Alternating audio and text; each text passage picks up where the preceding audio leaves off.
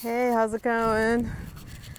Man, it was so hot up here in Northern California this last week. It was like ridiculous, but now it's finally cooled off a little bit, so it's like hallelujah is all I can say. It's like it just feels so much better. But I was just gonna say, have you ever taken a class?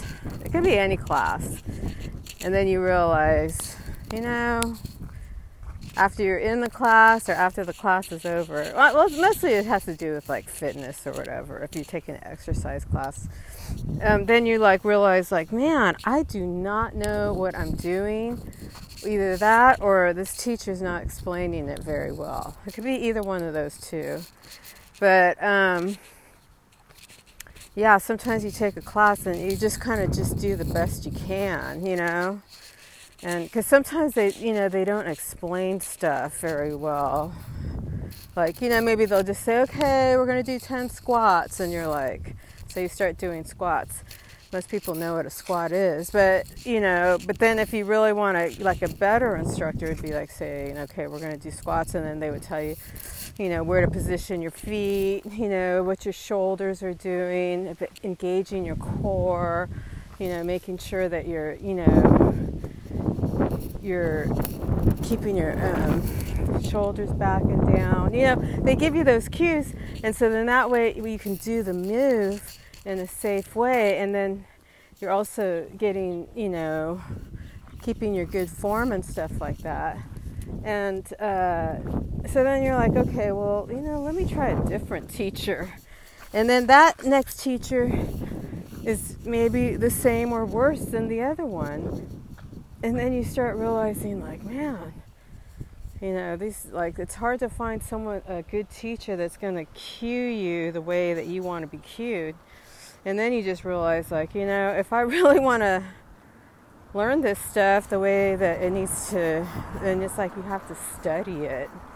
And you have to, and then that way, and then you have to constantly remind yourself, like, throughout your day. Because, like, we'll just talk about Pilates. Like, if you do Pilates, they always talk about, keeping a long spine, shoulders back and down, engaging your, belly button to spine, and the whole goal is to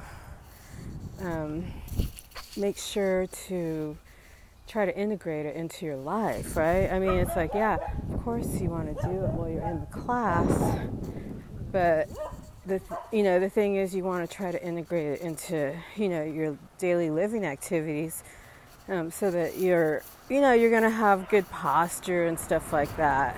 But the thing is, sometimes, you go in the class and then you have that good form because they broke it down to you, and then as soon as you get up and leave, you go back to your old form, because it's like, especially if you're sitting at a desk a lot, it's easy to, slouch and stuff like that. And so you really have to make a conscious effort to, keep your shoulders back and down, keep your chin up, keep your abs engaged, and, making sure that maybe you could, slightly engage your glutes too. Like if you're walking or whatever, you just want to try to have good form, because it's like, then that way, it's like, then you get back into that class when it's time to do it, you're going to have a lot better form and you're going to be stronger too. So that's my whole point. It's just that you have to practice these things that you learn, and you have to, try to integrate them into your, your life. Because it's like when you go into that class, it's like you don't want to just be like, oh yeah, I have really good form on, for 30 minutes a day, for 45 minutes a day. You want to try to have good form all day long. And so, but it takes practice. It takes like being mindful, and you have to constantly like check yourself, like, check in with yourself, like, how's my form? What are my shoulders doing? What's my neck doing? And then it's like you can check yourself, and then you're like, hey, things are starting to come together, a lot better. So what I'm saying is that you can't always rely on teachers, to tell you what to do. They're there to guide you. And yeah, sometimes they will give you some really good cues and keep you on track. But then a lot of times, they can only do so much, you know what I mean? So you have to keep yourself going. And then you only have them for that certain hour. It's like, well, guess who else has to keep you going the rest of the day with that good form? You do. It's your responsibility. It's not anybody else's. And so it's just something to think about, I'm not trying to, make anyone feel bad or anything like that. But that's just what I'm doing for myself, is to try to, remind myself to always, try to have that good form and stuff like that. And then, because when you have good posture, it's not only good for your back, it's good for your knees. It takes pressure off your joints because your muscles are supporting yourself. They're supporting your skeletal system, and then that way, you're not like, especially if you're jogging or something, your muscles are taking some of the pressure off your joints. So it's just a lot to think about.